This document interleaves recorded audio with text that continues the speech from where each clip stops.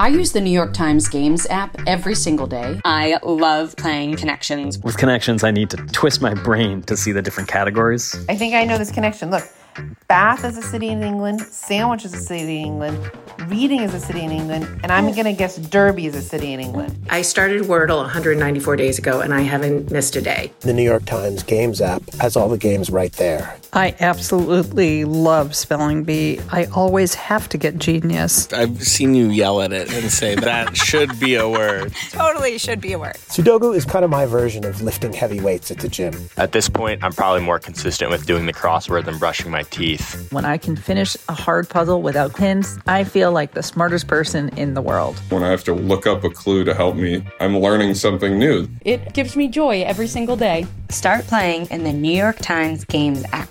You can download it at nytimes.com/gamesapp.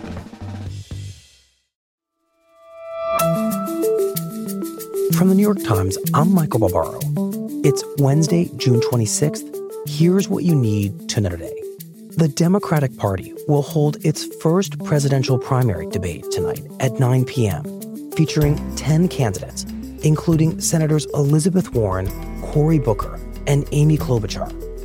A second debate featuring 10 more Democratic candidates will be held on Thursday night, including former Vice President Joseph Biden, Senator Bernie Sanders, and Senator Kamala Harris. For more on what to expect from the debates, listen to today's episode of The Daily. Just tell your device to play The Daily. And former special counsel Robert Mueller, who has resisted commenting on his investigation, will publicly testify before 2 congressional committees next month. His testimony before the House Judiciary and Intelligence Committees could reshape the debate over the possibility of impeaching President Trump. Mueller agreed to testify after receiving a subpoena from the 2 committees.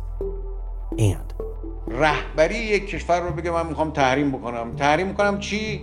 که نیاد آمریکا.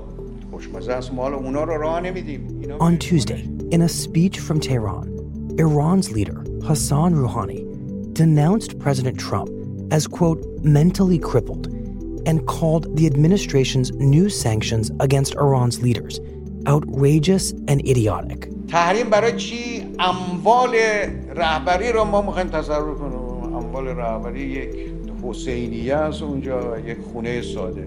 In response, President Trump called Rouhani's remarks, quote, ignorant and insulting, and warned that any future Iranian attack on a U.S. target would result in obliteration for Iran.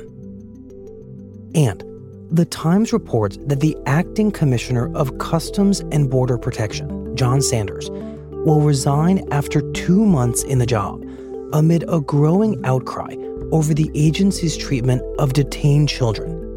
In the latest controversy for the agency, a group of lawyers documented a lack of showers, clean clothing, and sufficient food at a Texas patrol station used to house hundreds of migrant children. The agency has denied the poor conditions at the patrol station, but acknowledges it's been overwhelmed by the volume of children showing up at the border. That's it for today. I'm Michael Barbaro. See you tomorrow.